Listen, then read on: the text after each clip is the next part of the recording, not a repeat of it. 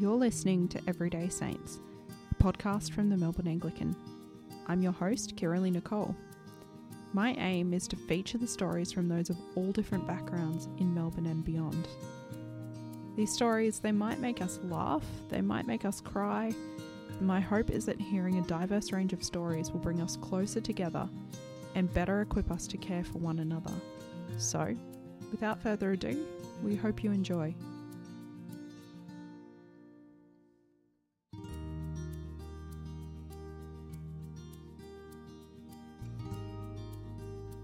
The person I'm speaking with today is someone who, depending on your circles, you may know already, as he's someone with a wide array of connections. I'm blessed to call him a friend. Ben Howes is the National Programs and Volunteer Coordinator for the Jane Goodall Foundation. He's a musician and performer, he's a children's ministry worker, and he's a brilliant gardener and cook. He's also someone whose faith matters deeply to him, and it informs everything he does. As you will hear, he's someone who's very enthusiastic and positive at all times, and this is an amazing personality trait.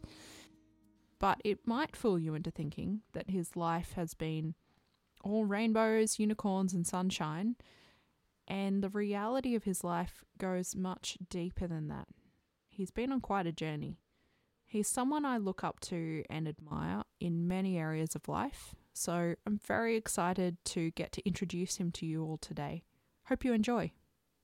Thank you so much for joining me on the podcast, Ben. No worries, Kira. Thanks for having me. Always good to catch up. Absolutely love it.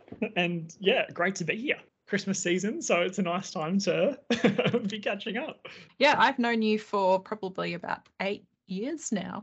So for people who don't know you, what are a few things about you? What do you do, and what are you passionate about? Sure thing. So my name's Ben.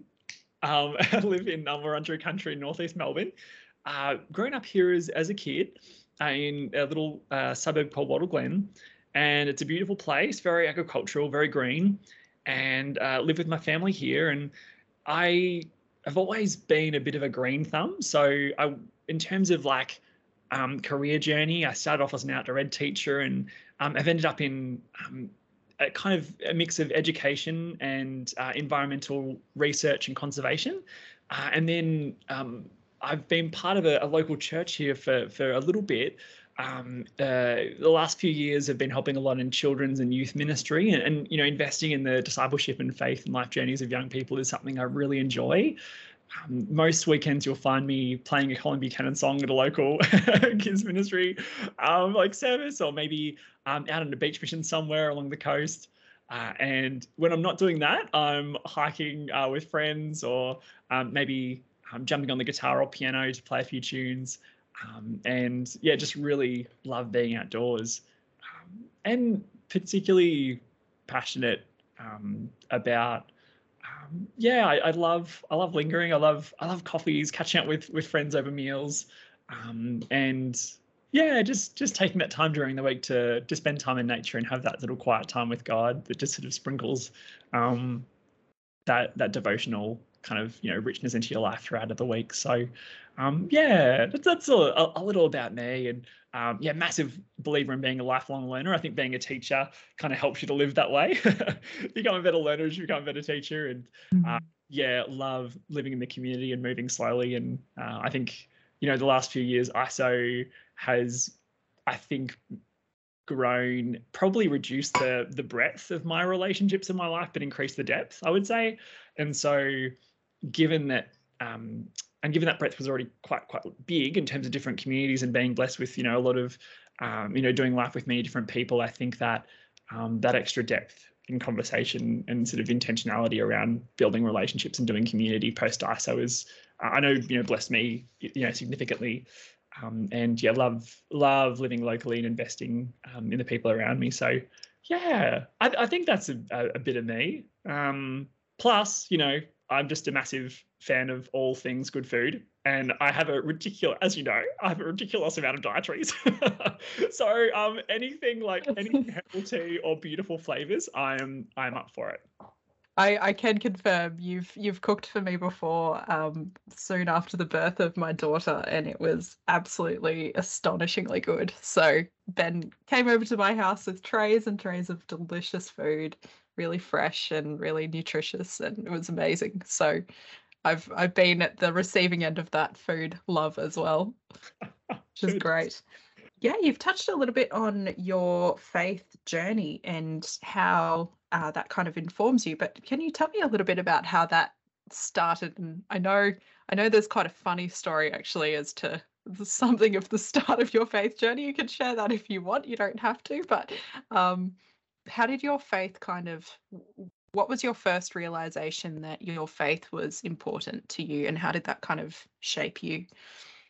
Sure thing. That's such a great question. Growing up as a kid, my parents were really big on like the gospel comes with the house key kind of approach to life. And so I think as a kid, I was kind of immersed in this sort of this kind of diverse faith community. So we had a lot of people coming through, like other local believers, people who didn't come from a faith background. We had a lot of families that maybe were coming back from cross-cultural mission and staying in our home and things like this. So I think as a kid, I kind of grew up immersed in this whole variety of different faith expressions, people exploring faith for the first time, maybe had done life with Jesus for years. And so I think that was a beautiful kind of rich tapestry in my life that I sort of was blessed by. The story you mentioned, which it's really quite funny. I remember it so vividly, you know. I think it must have been kids' church lessons at some point, mixed in with some nice, you know, moments of God seeing the heart of this little fella, and just realizing that he really wanted to follow Jesus and he really did love God a lot. And I must have been in grade 1 or 2, and so this earliest memory of mine of kind of, you know, realizing that I was in the presence of God was I was on the humble loo at home. Where a lot of, you know, great conversations with God happen. And I was sitting there, and I just remember so vividly someone was coming through the window, and I remember saying, "Hey Jesus, you know, I want you to live in my heart." And I remember it so vividly, and it's hilarious. And I remember, you know, doing my thing, and I sprinted into the kitchen, and I remember being so excited, and I said to my mum, who at the time was, I think, chopping potatoes or something, but something delicious. And I said, "Mum, I've invited Jesus into my heart." And I just remember her. She sort of paused chopping vegetables, and she looked up and she said, "Oh, that's nice, matey." And she went back to chopping veggies, which is just hilarious. I don't know, maybe I said it once or twice already that week. I have no idea, but I think whatever it was, God had kind of met me in that moment as a little kid, and it was so vivid. And I think, you know, from then on, I was like, hey, the presence of God is real in my life. This is like, there's this God, there's this Heavenly Father, you know, in our midst, in our hearts, that's real, and He loves us deeply, and there's this real joy there, right? So and this sense of being equipped by the Spirit, you know, in everyday life. So that was there as a kid. I was really invested beautifully by, you know, a lot of different generations. And then as a teenager, I think in primary school, I was one of the only Christians I knew of at my school. So from an early age, there was this kind of nice mix. I knew that being a Christian was something a little bit different. I knew that it wasn't something that, you know, everyone shared, this kind of faith background. But I think being a millennial, it was kind of something that was in everyone's radar, in the sense that most kids' parents, at least, had some experience of church, at least in the communities I sort of grew up in. So there was this sort of background ambience, I guess, around what it meant to live as part of a faith community, and sort of an understanding that an affiliation with Christianity was something that was quite normalized, or at least most people had some experience of in their extended families. And then I got to being a teenager, and in secondary school, that was a very sort of intentional Christian community, at least more so, that I really benefited from beautifully. And there's a lot of teachers that fed into me there, and I sort of had this modeling of what it looked like to be a Christian across a lot of different cultures and languages. And then when I left high school, I was thinking to myself, oh, you know, I loved people. I loved doing life with people. I loved health and human development, and you know, physiology and biology and these things. And so I thought, I'll be a physiotherapist, 100% yes. Education, fitness, lifelong, learning all these things, getting to life with people, helping them, caring for them, epic. I did that for a year. And then at the end of the year, there was this, at uni in that first year science degree, there was this environmental health subject. We were looking, it was all theoretical. We didn't actually travel in the field, but we looked at the southern coast of Vietnam, and we were looking at the way the environment affected people's health. And it was really interesting because it was the first time that I considered that the environment would affect people's health, was one. But it was also, I think, the beginning of me understanding that, that we live in relationship with this in this integrated picture. So, we've got our relationship with God, we've got our relationship with others, with ourselves in terms of understanding our identity.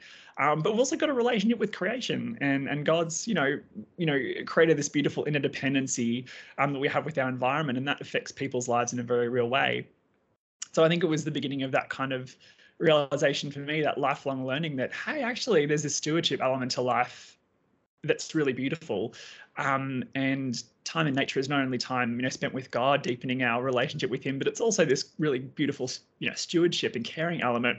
We're kind of invited to care for the environment like God already does. And, there's a lot of joy and richness in that, and a lot of groundedness in that, in terms of our discipleship. So I took a gap year, worked as an outdoor ed teacher in Anglesey, bike riding, doing some rock climbing, some abseiling and some surfing with the kids, finish the day with a campfire, and then you'd start again tomorrow with high ropes and maybe orienteering. So it was this beautiful place of the world to live.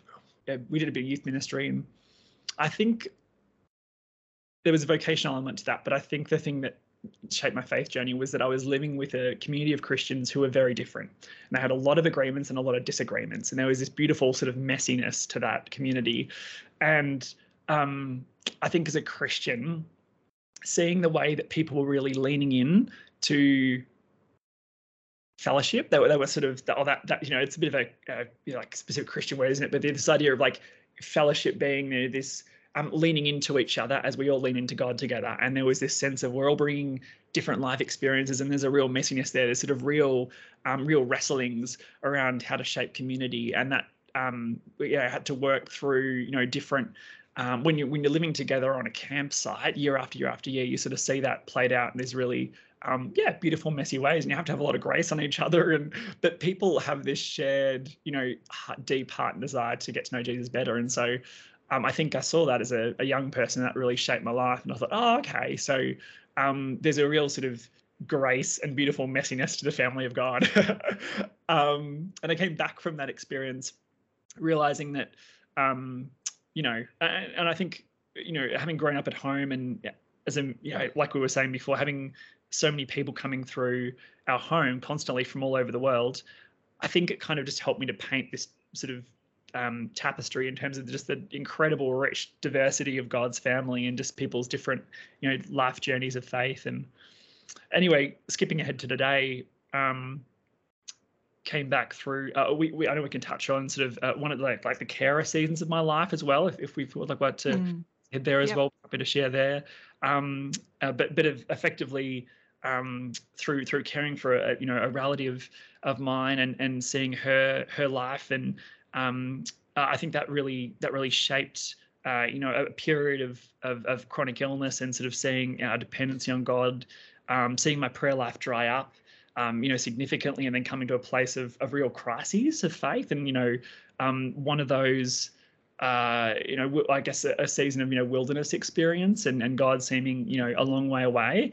I think that really shaped my I guess I look back at that moment, that those few years, that sort of wilderness experience. I was in my mid-20s, and that really has significantly shaped the way I kind of see and I guess how I experienced the love and the care of God, and his grace for me, especially in crisis times. And that that was a beautiful experience, challenging, really difficult, but beautiful. And I think in the last few years, skipping to today, I think that as a young environmental leader, I think that I've been able to see God's presence a lot in, and my faith has deepened as I've sort of seen God's heart across the Pacific in our sort of Pacific family, worked alongside Indigenous leaders and elders, and sort of really been inspired by the way they integrate their faith into a lot of sort of a rich spiritual heritage or heritages that are new for me. And so, yeah, I'm really grateful that God's, woven everything together so beautifully. And yeah, getting to share life with friends like you guys, you and your family, and the local community has been wonderful. So yeah, God's been taking me on a real adventure so far, and I'm 29 years old, and look back in the last 3 decades, and there's so many distinct seasons, but yeah, it's the beauty of hindsight, right? You sort of see God weaving everything together, even though it seems like just really exciting at the time. There's these themes that emerge, this richness that comes as you reflect, and that's really beautiful. I wanted to go back to something you were touching on. So you're National Programs and Volunteer Coordinator for Jane Goodall Foundation. You work quite a bit in the conservation space, and as you were saying, you work quite a bit with children and young people, and part of that's kind of an education role. From what I know of the Christian community that you're in and that you've kind of grown up in, I've experienced a fair bit of that as well. But there can be a temptation to kind of focus on heaven and eternity, and that can be a really good thing. But there can also be a bit of a missing of the here and now and of tending the earth a little bit. You've been in that space your whole life. I think you've really been at the same church for a number of years. Last 14, 15 years. 14, 15 years. How have you navigated that, and how have you maintained that passion and drive in the face of, I guess, possible disagreement there? Yeah, that is such a cool question. I know that we've explored this a little bit on our, many hikes over the years and things like this. So it's really fun to be able to chat about it with your listeners. It's true.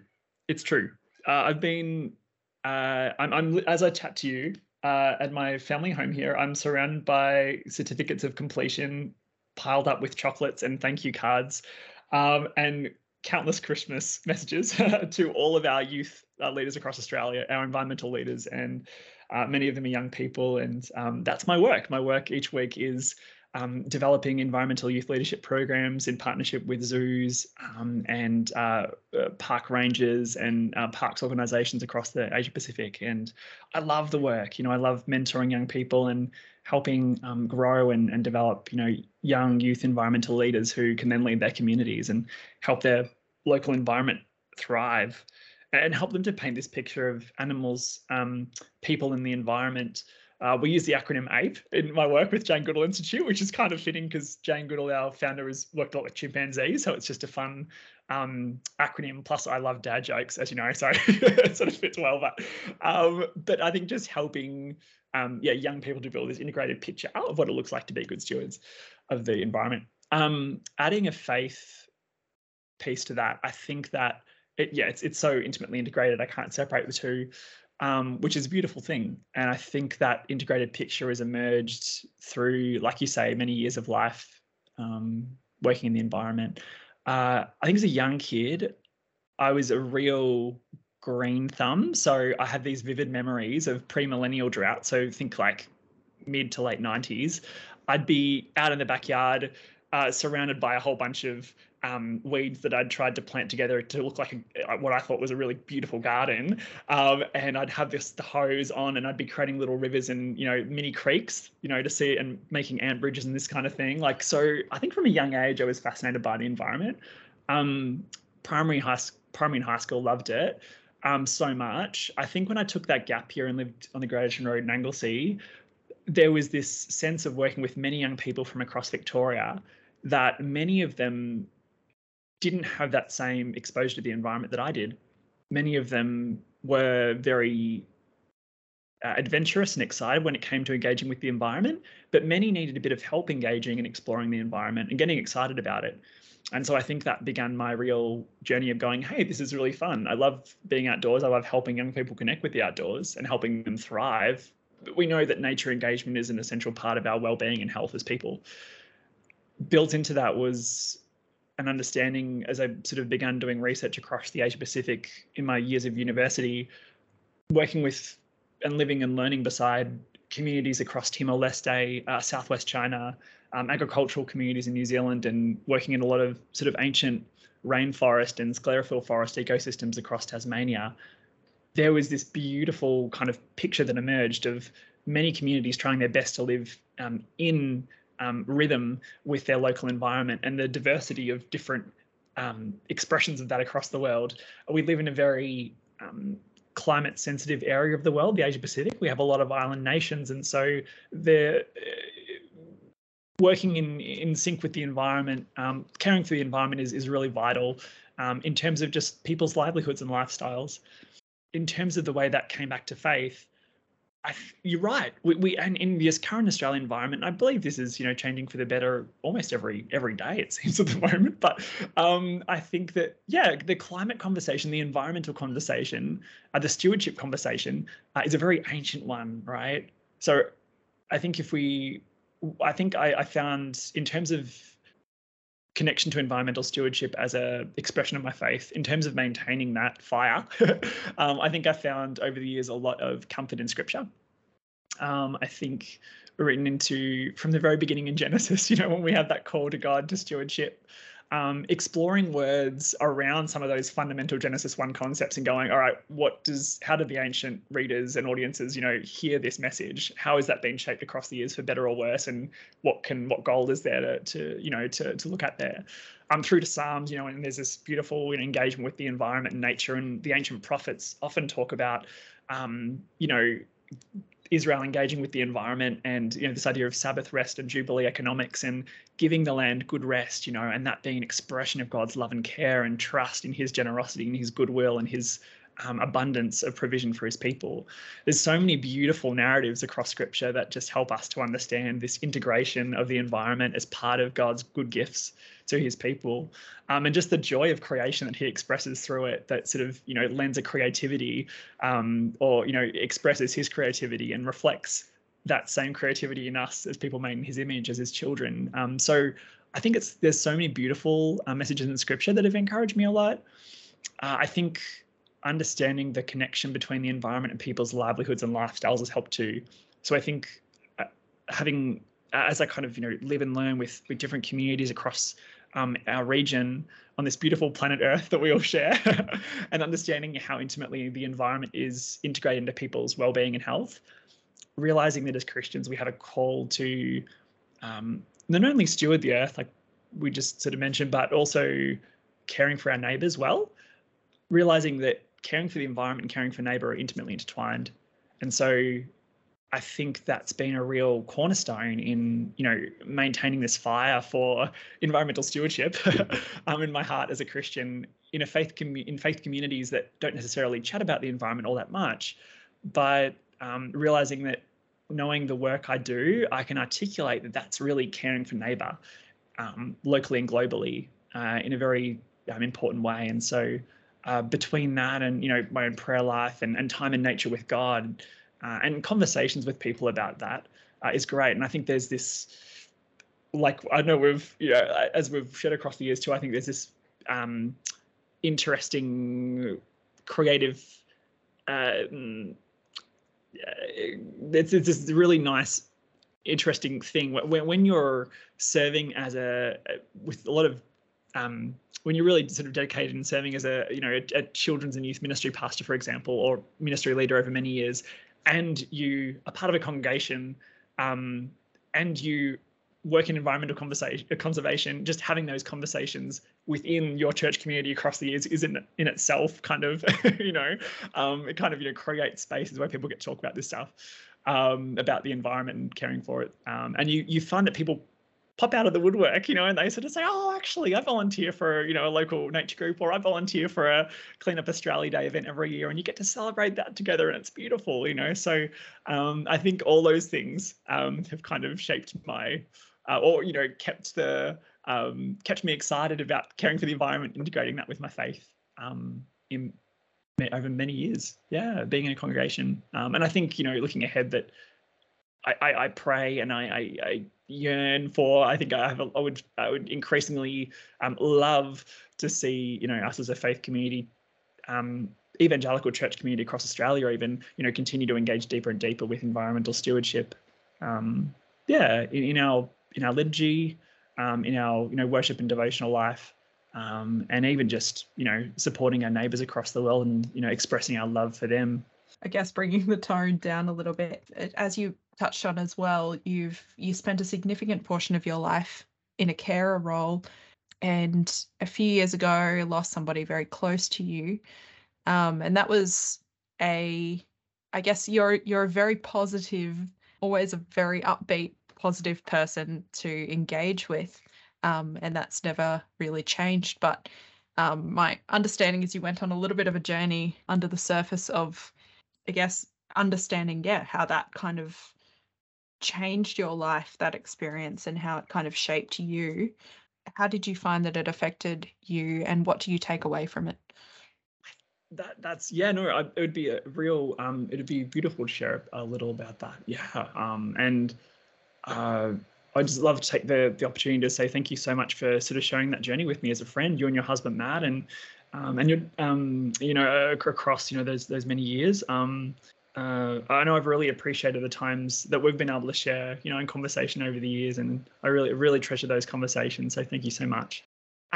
You're right. So for your listeners, just so you know, I'm like, you might be able to hear it in my voice, but I'm a very upbeat, enthusiastic person, and very, like we all are, of course, but very, very full of life, and I love joy. It sort of take a lot of, upbeat energy into the day, and that's just who I am. I can't really help it, and I really enjoy like celebrating life and finding things in everyday life, finding sort of little details, of each everyday life that just make me smile. I love sharing those. I love that. Love doing that. And I think very, very much like an upbeat sort of friendly personality type. And there's a lot of integrity in that. That's definitely just sort of part of my character, I think, and which is great. But there's definitely, and I think as part of that, there's been this really deeply transformative journey that I've gone on in the last few years as a carer. The relationship you just mentioned just then. I was to give our listeners just an idea, I was in primary school, so I was about 12 years old, and our family was going to go on this big overseas trip, and we were really excited because it was the first time we'd ever been overseas, and I just remember it so vividly. It was so exciting.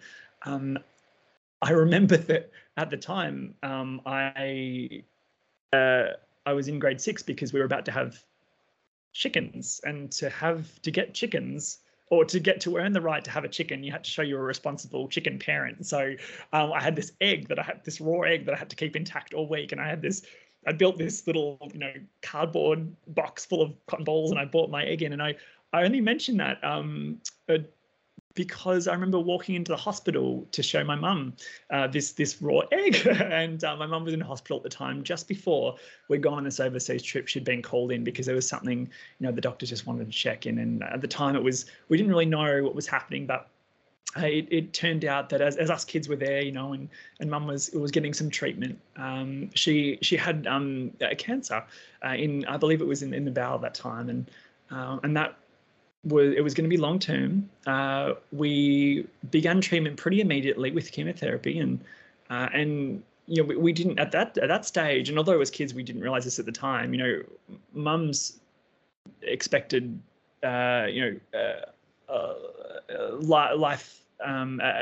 life stage at that point. She was probably potentially expected to live maybe 1 or 2 more years. We weren't sure, and I think I had an amazing couple of parents who really were determined to not let that terminal diagnosis still a joy of our lives as a family. That was a big thing for them, like this finding joy amidst a very sort of uncertain situation, and sort of embracing the the time that God had given us as a family to enjoy together, and so Mum ended up surviving cancer.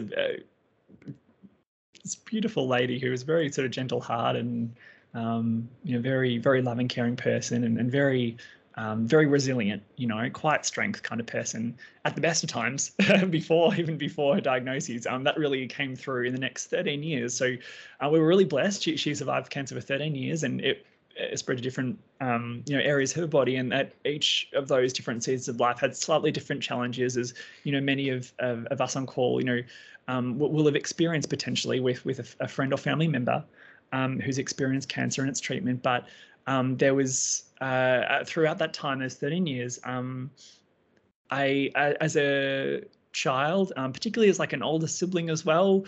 This is very much a general, it's not the same for every older sibling, but certainly my experience was there was a sense of, wanting to kind of, I guess, take up a bit of an extra caring responsibility as best I could. And I think, seeing the way that mum needed extra help, increasingly so across the years with everyday life tasks, that really shaped my life in a big way. It meant that as a child, when you it changed life in big ways, internal ways. For example, I really didn't plan ahead in my life more than maybe a year or two at most, and then by year 5 or 6, I only started to plan ahead like maybe 1 or 2 weeks. And then at some stages across that 13 years, you'd only plan your life 1 or 2 days ahead because you didn't know when a medical trip might be required and things like this. So it really changes the way that you live life and sort of perceive it moving ahead of time. Of course, there's the more immediate things like financial stress and, medical fees, and just the anxiety of not knowing exactly how the next treatment round is going to go and things like this. And obviously, you love your parents so much, so you want to see them thrive and they want to see you thrive. And there's this kind of, you're finding this really gentle balance between walking and care. So you want to be really immediate and present with each other, but you also want to still, like Mum and Dad were committed to, I think, and our whole family, to the extent we could be, finding the joy intentionally, in each, day by day and week by week that God was providing. So, so that's just sort of the overview in terms of the context. I think it shaped my life probably in ways that I'm still discovering. I think I'm sure it takes.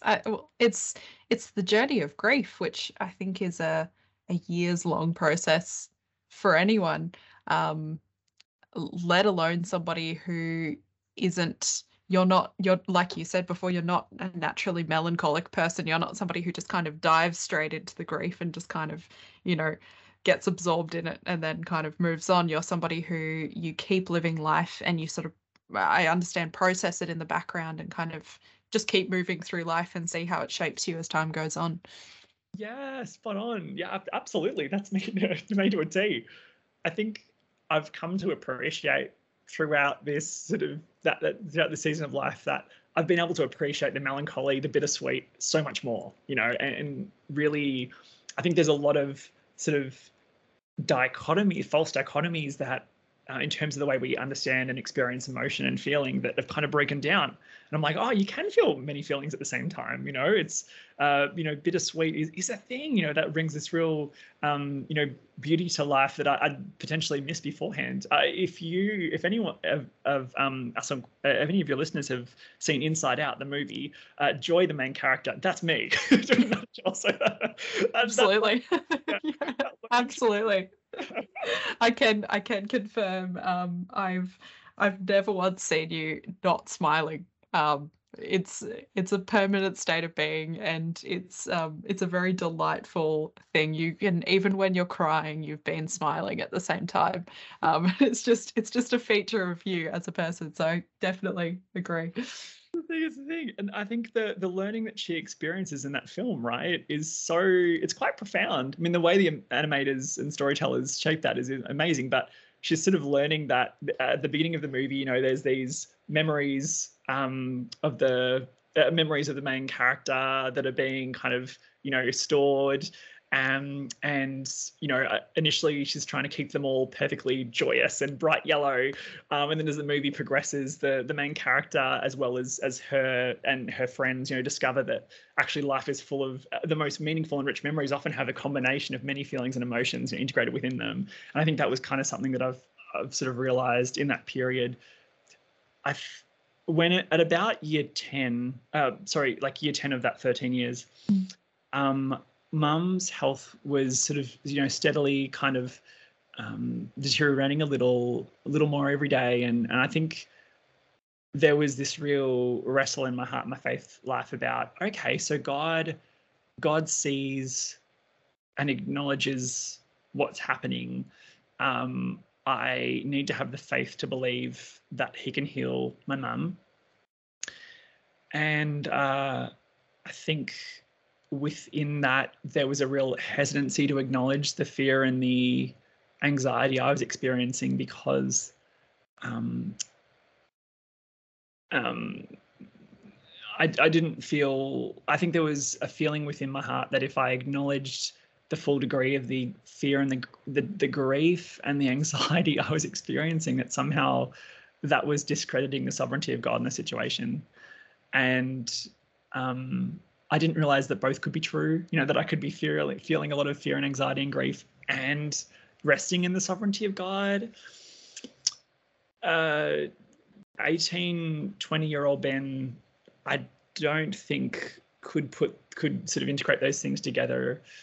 And I think, hitting the decade mark in Mum's, in our sort of that journey through Mum's cancer treatment, by year 10, I remember looking back, I remember that it was kind of, it was a lot of like healing grief in going through these memories, right? And like reflecting on it in the last few years. But I remember, about year 10 or so, my prayer life had begun to be increasingly built around prayers that I felt God could answer. So instead of praying for Mum to be healed completely, I started praying that maybe the cancer would sort of, lessen in severity a little bit, that the symptoms would become easier to manage that week. As the years went on, my prayer life decreased to things that I felt were much more tangible for God, like achievements he could manage, that I could celebrate. And so I started praying for things like that Mum would be able to eat breakfast okay, or that would be able to walk up and down the veranda, because that was our one exercise thing a day. I kind of tried to be a little PT for in the middle there somewhere. But deep inside I was hurting big time. And I wasn't really sharing that grief with everyone. I felt like I had to be really strong. I was trying my best to sort of carry my family emotionally, I think. I was aware that I was carrying the weightiness of Mum's treatment. I remember I was at work one day and Mum had been going in for a checkup that day, and I'd forgotten about it. At least I thought I had. But I remember my dad called me at my afternoon tea break at work. I was working in the information centre at Melbourne Uni at the time, and I left for afternoon tea break, and Dad said, he said, just so you know, Mum's check-in results came back. He said, she's all clear for now. Or, things are stabilising, I think it was at the time. And I just felt like I was 10 kilos lighter. I was on the phone call. I thought, oh my goodness, I've been carrying that around, that weight of expectation around all day. I had no idea. So I think it was learning, that weight I was trying to carry, and unsuccessfly. But I think, about the 10-year mark, I hit this crisis point in my life where I think I'd had a back injury, I think, for whatever reason, and probably exacerbated by stress.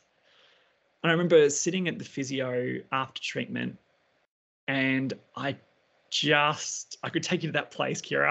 I don't know exactly where it was, which car park. And I just fell apart. Like I remember just crying and crying and crying. And I was almost like a conversation between me and God at that point was like, if I could put into a sentence, it was like me going, right, Lord, I've tried to hold it together, and ensure that I've been trying to do my best to keep this all together and acknowledge your sovereignty in this situation, Lord, and I'm cracked. I can't do it anymore. So now I'm going to tell you exactly how I feel, and I'm going to let you have it. And I did, and I just chatted, and I just, it was like, blah, blah, blah, and just, this is so unfair. This is so, I don't know where you are. Why are you letting this happen? Mum didn't deserve this. We didn't deserve this. Why is this happening? And I just remember I was so teary, and I was just crying out to God for, well, it seemed like hours and hours. It was probably only one, but I remember I just realized my prayer life had dried up completely, and I'd hit this crisis point where I was like, I need to acknowledge all this anxiety and grief I'm experiencing before God, because I can't hold it in. And I felt like I was letting him down in doing that. But I realized at the time after that, and those healing tears had kind of come through, there was this real sense that God was saying to me, like, there was this sense of relief and release in that. And God saying, like, I just remember this one word that came through that was, and I'm not someone who, as most of us say, I'm not someone who hears from God very audibly very often. But I definitely did at this point in my life, and I think God knew I needed it.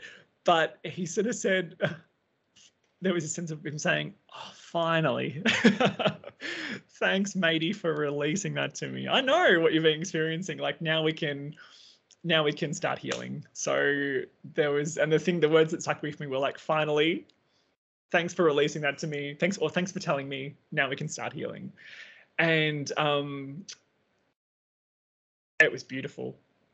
And then I started crying again, but this time it was because it was such a deep sense of peace in there. And just crying again. Yeah, just feel the tears coming as I'm sharing now. But it was great because, I realized that actually I could be real with God, and I could acknowledge how I was feeling. He could see it anyway. And his heart was breaking too. And he doesn't sort of, he's not separate from us. He's not like distant from us in times of grief. Like, he's right there. And it was such a nice moment. And the 3 years after that, as Mum progressively got a little bit more ill and finally passed away 3 years later, medically those 3 years were the trickiest and most complex of the whole period. But I had and they were challenging. They were really challenging. I definitely had times when I had to go back to God and just re-release everything to him. But by and large, those 3 years where there was such a deep sense of peace and a deep sense of rest. And I realized that, I really could release that to God. Like, I felt like I was trying to carry my family through that time, whatever that meant. I think emotionally, I felt like I was somehow helping.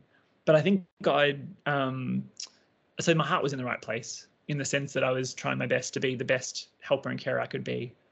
But I think God was reminding me that he was carrying me and he was carrying my family. I'd been able to accept that he was, I felt like I could do it on my own. No worries. Like, God didn't have to carry me. I was fine. Like, I could manage it. Or even if I crumbled, that was still fine because I could manage it. Would be okay. But releasing my family to God was really challenging. And I think that I knew theologically they were safer in his hands than mine. But if you'd asked me to visualize sort of passing them across into his hands, I don't think I could have, until that point when I cracked and that crisis hit. And then, there was this real piece that he was there. He was present. He was so close, and he was the